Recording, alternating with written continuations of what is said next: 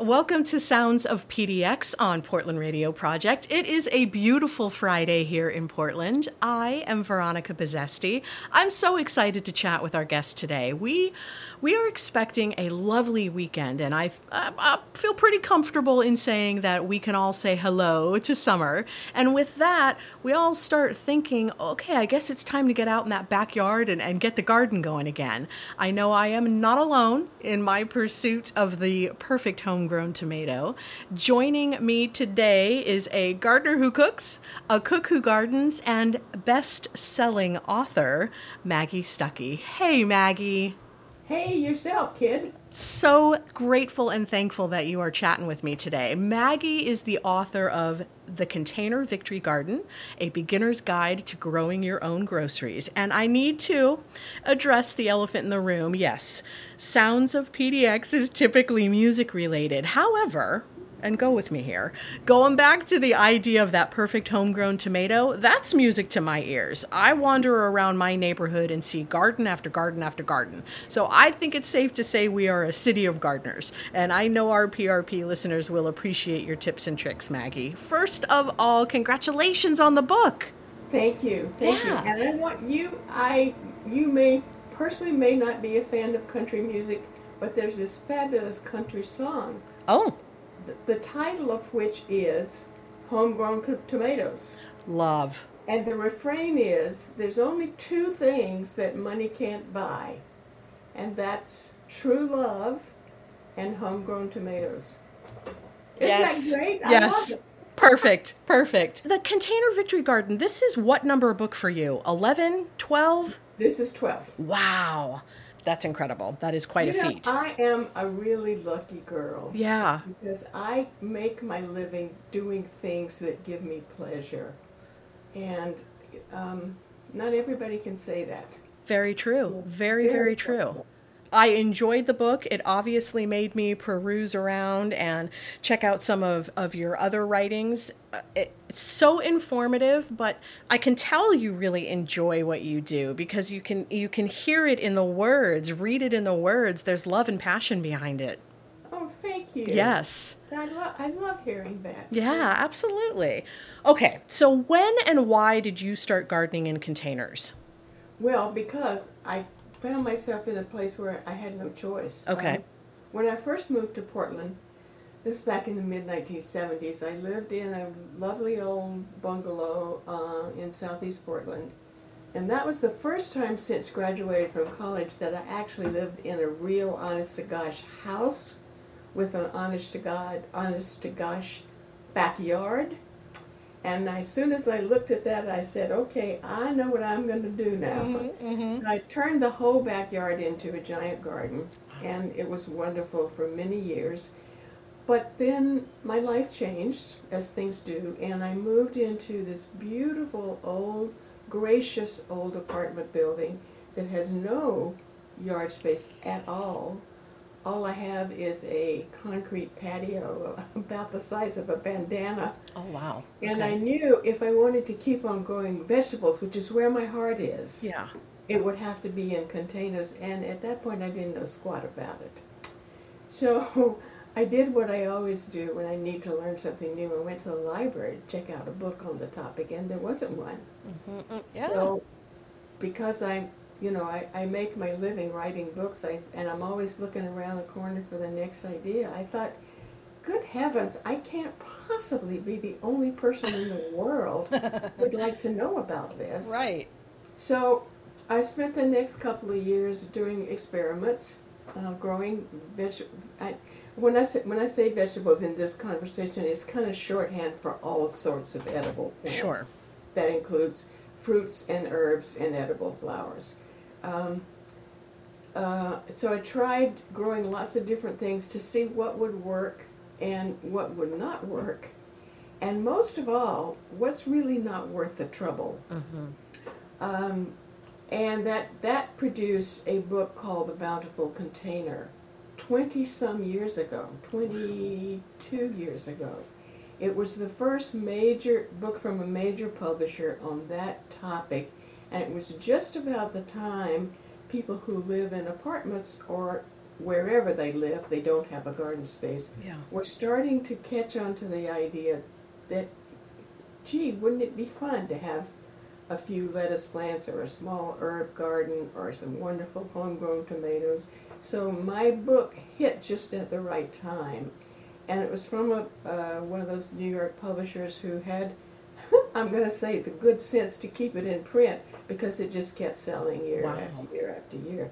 At the time, I don't mind telling you, people thought I was a little nuts when I started, calling up seed companies and talking to master gardeners and stuff. And they would say, you're talking about growing a whole vegetable garden in containers? I'm not so sure that'll work. Well, I said, okay, I'm just going to try and see. And of course it does work. Yeah. The wonderful thing, the absolutely wonderful thing that's happened since then is the horticulture industry has picked up on the idea. I'm not saying I'm responsible for this, but I think I did have a role in it. Realize that whole category is a real thing, and there are hundreds and thousands of people, and more of them every year, who live in apartments or condominiums or live on a houseboat, or, and really very much want to have plants that are bred specifically to work well in containers. So 20 years ago, you had to read seed catalogs like a detective, looking for the hints as to what would work. Yeah. Now all you've got to do is go to any large garden centers, and there's a whole section with giant banners, container veggies, and it's easier, and it gets easy. I started to say it gets easier every year, but in a sense it gets harder because all these wonderful plant developers are coming up with wonderful new stuff every year, so there's more and more and more to choose from. Yeah. At which point it's very tempting to try to want something of everything, which of course won't work. Because the whole thing about the absolute truth that everybody has to recognize is when you grow everything in containers, you have very limited space. Yes. That's a given. Yes. You have to, all your decisions flow from recognizing that you can't have everything. But how lovely that you're providing the information for people to at least have something that once thought, well, I'm in an apartment, I'm in a condo, I'm up on the 13th floor, I don't have this as an option. Now they do. That's right. That's right. The changes just in the past few years are really astonishing. Yeah. At one point, you could find maybe one type of lettuce. Now you can find 100 types of lettuce. Maybe there was only one or two tomatoes, and they weren't even very successful in containers because they were all indeterminates. Mm-hmm. And now there's dozens and dozens of determinates and semi-dwarf that work beautifully in containers. So for folks that don't know the difference between an indeterminate and a determinate, give them that differentiation. Okay. All tomatoes live in one of two giant groupings. And the two words describe the way that they grow. Mm-hmm. Determinates, I think of it as being predetermined. They grow to a certain height, and that's it. They pretty much stop. Yeah. And they set flowers all at the same time, and therefore they produce the fruits at the same time, and they all ripen at the same time. That's market gardeners love them because it's very easy for them to plan their harvest season. But they're good for containers because they tend to stay small and compact. Right. They don't sprawl all over the place. Right. Indeterminate means there is no predetermined growth stoppage. Botanically, it's a vine, and they will just keep growing to the roof of your house if the weather holds. Yeah. So they grow a little bit, and there's two small side branches with two flowers, and eventually two tomatoes there. And then they grow a little bit more and two more tomatoes, and a little bit more and two more tomatoes. So you have a small harvest on any given day, but you have a lot of tomatoes spread over a long time period. Yeah. With the determinates, you have all the harvest comes ready pretty much all at one time. Yes. Now, they're just to make things a little more, just to give us a little more to think about. In recent years, the smart people who develop new plants for us have hit a middle ground called semi-determinate, which means the plants themselves don't get overly large, but they do tend to produce the tomatoes over a longer span of time rather than just all at once. What do you think are the best vegetables? And I'm doing the same thing that you indicated before: vegetables, fruits, herbs, edible flowers. What do you feel is the best for somebody to start out with? Well, first of all, I strongly encourage people who haven't done much vegetable gardening to start with small plants. Okay. Keep a plant alive for 6 months and then venture into food, right? Yeah, as opposed to seeds. Now, there are some things you have no choice but to start with seeds. But it is particularly for things that grow in cool weather, which is something I want people to really kind of pay attention to, because we have a long, here in where we live, we have a long span of time where it's not super cold, hardly ever gets to a deep freeze, but it's not warm enough for the full-on warm season things, right, which, by the way, includes tomatoes. Right. So we have this long span, both in the spring and again in the fall, of mild but coolish weather. Yeah. Which is perfect for growing all the leafy greens like spinach and kale and okay, all those healthy things. Yeah. And also all the wonderful Asian greens. It is so much fun to grow. Sometimes you can find them in farmers markets, sometimes you can find them in Asian markets, every once in a while you can find them in the supermarket. But what you end up with is a large head of bok choy, let's say, for instance. Unless you have a large family, you may not be able to make use of that before it starts to go, kind of turns to slime on you. But if you've got it growing outside your back door, you can harvest just a few leaves for whatever you're doing, the stir fry you're doing tonight. Yes. And come back 3 or 4 days later and start again. So all of those wonderful Asian greens that are so good for us and so pretty and so there are places in the country that people grow those things just as ornamentals. Yeah. Because they're so handsome. And then we shouldn't forget edible flowers, because in the springtime we have the violets and the violas, which are so adorable, so beautiful, and so easy to grow, and they have a sweet kind of almost sugary taste to some of them, and they add so much pizzazz, if you will, to a lot of things that if you wanted to have for a special dinner party, they make a salad look beautiful, or they're a perfect decoration for a cake on the top of a cake. Yeah. So let's talk about the logistics relative to sunshine. So say I live in an apartment, I have a balcony, I am positioned so that I only get morning sun. Do I still have a decent amount of flexibility when it comes to container gardening? Yes, you can. Okay. There's a rule. One easy way to sort of manage all this is to just learn a couple of rules of thumb, and then I give you permission to break them.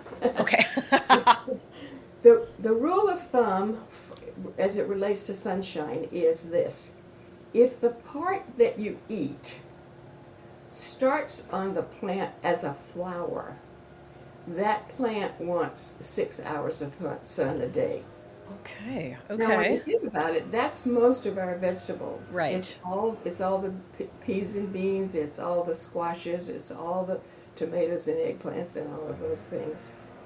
But that's kind of a perfect world, and obviously in apartments we don't really have control over how much sunshine we get, and we have to adapt by being willing to accept a less than vigorous production.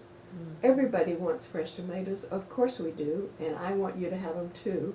So you can do whatever you can to get those tomato plants as much sunshine as possible. And here's the wonderful, absolutely wonderful thing about container gardening. The sun, as you know, as it makes its pathway through the sky during the course of the year, it makes a different arc. If your tomato plants are planted outside in the big backyard garden, you have to wait for the sun to hit it. You got to wait for the sun to come to you. If your tomato plant's in a container, you can pick it up and move it and follow the sun. That's genius. That's genius. Yeah. Yes. Yeah. That makes a lot of sense. That makes a lot of sense. Do you suggest that folks, you alluded to this a little bit ago, start with seeds, start with an already established plant? Both? I recommend that, especially if the people feel a little bit like they're still call themselves beginners. You should start with the baby plants that you buy in the nursery. Okay. Especially if you're talking about the springtime things, which I really want people to take my word for it, that this is really worth paying attention to, because we can do a lot of growing in March and April and May before it starts to get super hot. Yeah. Well, in normal times before it starts to get super hot. And in that case, starting from seeds becomes really tricky, because the seeds themselves don't, this is weird, but this is how it works. The seeds don't germinate all that well in really cool weather. So what you buy in the big nursery has been grown in a commercial greenhouse where they can control the heat. Okay. So they've already done the hard work of getting these beauties off to a good start. Yeah. And all we need to do is give them a container with good rich soil and a little bit of fertilizer, and water it when it needs it, and come along and say hi every morning. Aren't you looking pretty today? And enjoy them. Oh, I'm glad I'm not the only one that talks to my plants, because I do talk to my do. tomatoes. I do. I go out and I tell them how beautiful they are. Yeah, of course. Because you know what's really happening is you're taking a good look around. Yes. So if any problem is developing, you see it right away, and Right. you can control it. This is another thing that makes container gardening so much easier, because you only have 2 or 3 of any one thing in all likelihood. And so if you see a little problem, it's easy to get it under control quickly. Sure. Whereas if it's a whole long row in the backyard, you might not ever see the end of that row until it's all dead. Yeah. Yeah. What does the pest situation look like in container gardening versus bed gardening? Is it, I'm assuming, I think the obvious is it's much easier to control because you have less to worry about. But are there pests that frequent that differ from bed gardening? No. Does that differentiate? No. Okay. No, I might have answered that too quickly. Maybe there's something that I've personally never encountered or heard about. But as far as I know now, and I've ever heard mention of anywhere else, it's the same little guys. Same guys. And once again, if you're standing there and you start to see this funny looking web in your squash plants, you run inside real quick and look it up and see what it is and see what to do. And it's and you can cut the problem off at the, what is that expression? Cut it off at the start, Yeah. And that makes perfect sense. And I like the idea of it seems redundant to say it, but everything being so self-contained, you really do get the opportunity to pay a lot more attention to what's happening. I'm so encouraged to give lettuce and bok choy and all of those kind of leafy greener type vegetables a shot in containers. I'm really excited to do that. Sounds so perfect and ideal. I bet you a quarter that you have had the experience of opening up your crisper drawer in your refrigerator and you see what you thought was a nice head of lettuce, and it's nothing but black slime. Yes. Yes. Yes. Here is my That money, has Maggie. happened to all Yes. of I'll us. give you $1. Yes. I've done it many, many times. Yeah. So the thing about having it outside is not only can you um, you just pull a few leaves off from around the Right. outer circle, Right. and that opens up space for it to play. But then there's this other cool thing called cut and come again, where you can sort of in one hand, grab a hold of as many lettuce leaves as you think you're going to need for salad, and cut them off with scissors or your garden shears, about an inch up from the soil. So now in one hand you've got a salad's worth of loose leaves. The plant will grow more leaves from that spot where you cut. Yes. So in another week, you'll start seeing little baby shoots and more leaves coming up there. Oh, gardening is just the That best. Love technique it. can be used for a lot Yeah. of leafy greens. Love it. I'd like to know, Maggie, if you could speak a little bit about the title of the book, particularly the Victory Garden portion, and what that is a reference to. Oh, I'm so glad you asked. I just love this. First of all, I have to confess I'm a history junkie. But in think back to 2020 and 2021, when this terrible, scary virus was going around, and we did not know what it was. Yeah. And we weren't sure exactly what we needed to do. But one thing that was very clear from all the advice was, don't go out, stay at home as much as you can. And so a lot of people came up almost, it seemed to happen overnight, and it seemed to be all around the country. People came up with the same idea at the same time. Okay, if I can't go to the supermarket the way I regularly do, I'll just grow a few of my own.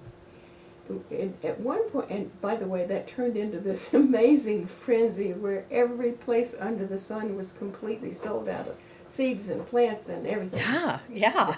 That had never happened to anybody. Nobody could remember that ever happening. But while I was watching that, and I was just sort of talking to the seed company people, some of them just had to shut down their order line because they couldn't keep up. Wow. But it also made me think about, because a lot of these people, they weren't gardeners traditionally. They didn't really have a garden set up. They were just kind of doing the best they could with whatever little garden space they could find. And one day I thought, that is an awful lot like what happened in World War II with the Victory Gardens. Mm-hmm. People planted a few vegetables in whatever little piece of ground they could lay claim to, in order to sort of supplement the family diet. And then there was eventually a fairly sophisticated support program produced through various agencies of the federal government to encourage people to do that, and encouraged local government agencies and local entities to, like let's say a city park, or a big parking lot of a large company, encourage all of those entities to cut off part of their space and make it available to people as a community garden. Yeah. And by the way, while I was researching this book, I found the most amazing thing.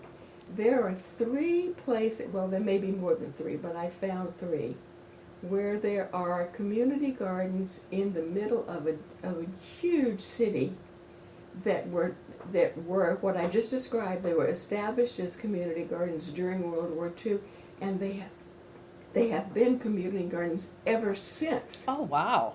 In Boston, in Minneapolis, and in Washington, D.C.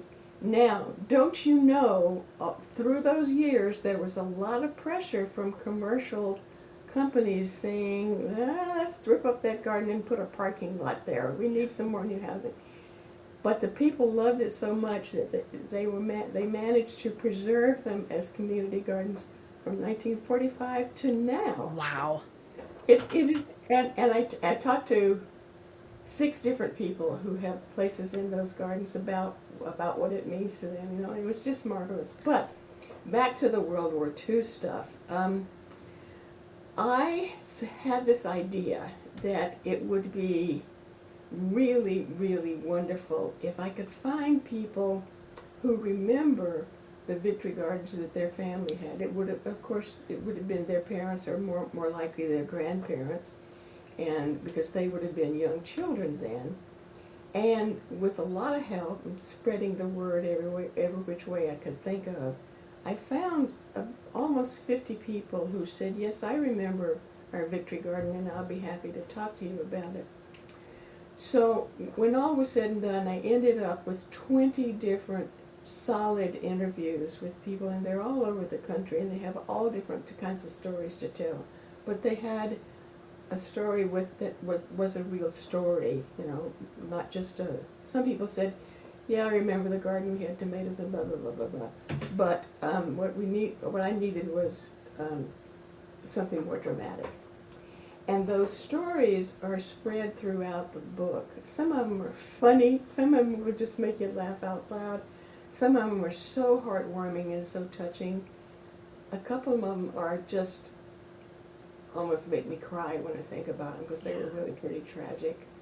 But what they all tell us, if you look at them in the aggregate, is what life was like during a time when the country was at war, when somebody in your family was in Europe or in Asia fighting an actual battle in which there's a very good likelihood that they could be injured or killed. What does that do to the national psyche? And all of these people said to me, it's so amazing how often the same ideas came up. Almost without exception, they said, working in the garden not only gave me something to do, but it just gave me hope. Oh. I just felt like if the garden was flourishing, my son was going to come home, or my brother, or my uncle, or my husband, whoever. That whole idea that the garden represented a positive, tangible, valuable way to spend time was like making a deposit in the good news world. You know? Making a deposit in the bank of hope that we're all going to get through that. Yes. And the parallel to our pandemic time is that we're all in this together, and we all need to continue to make those kind of deposits in the bank of hope. Right. Wow. Right. Where can folks pick up the Container Victory Garden, A Beginner's Guide to Growing Your Own Groceries? I am a big fan of small neighborhood bookstores. Yeah, me too. Me too. To encourage people to shop there. Any bookstore can order it for you, because it's published by HarperCollins. It's a major, big-time publisher, and they're fancy. They're always easy to find. Also, let's send everybody to the library. Good idea. Good idea. A lot of them are there. There's one thing further I want to mention. I'm actually doing a lecture this coming week as a part of the Garden Talk series sponsored by the Smithsonian. Oh, wow. And my presentation has to be 45 minutes because I'm told to save 15 minutes to answer questions that people submit during the program. So I'll be on the hot seat having to answer these questions. Well, I will get some information from you about that, so I can include on our website when I provide folks with locations that they can go pick up your book. I'll put some of our favorite local bookstores up there. I will also include information relative to your lecture, so if folks can make it down there and check it out and ask some questions, that'd be fantastic, right? Absolutely. All right. Maggie Stuckey, thank you so much for taking the time to talk to me and educate our PRP listeners on you too can grow tomatoes. Yes, you can. Yes, I love it. Thank you again, Maggie. Thanks to everybody for tuning into Portland Radio Project. Again, I'm Veronica. This is Sounds of PDX. We had a drop-in session, but we called it a grow-in session. Hey, I'm here for it. Have a great weekend, everybody. Bye-bye.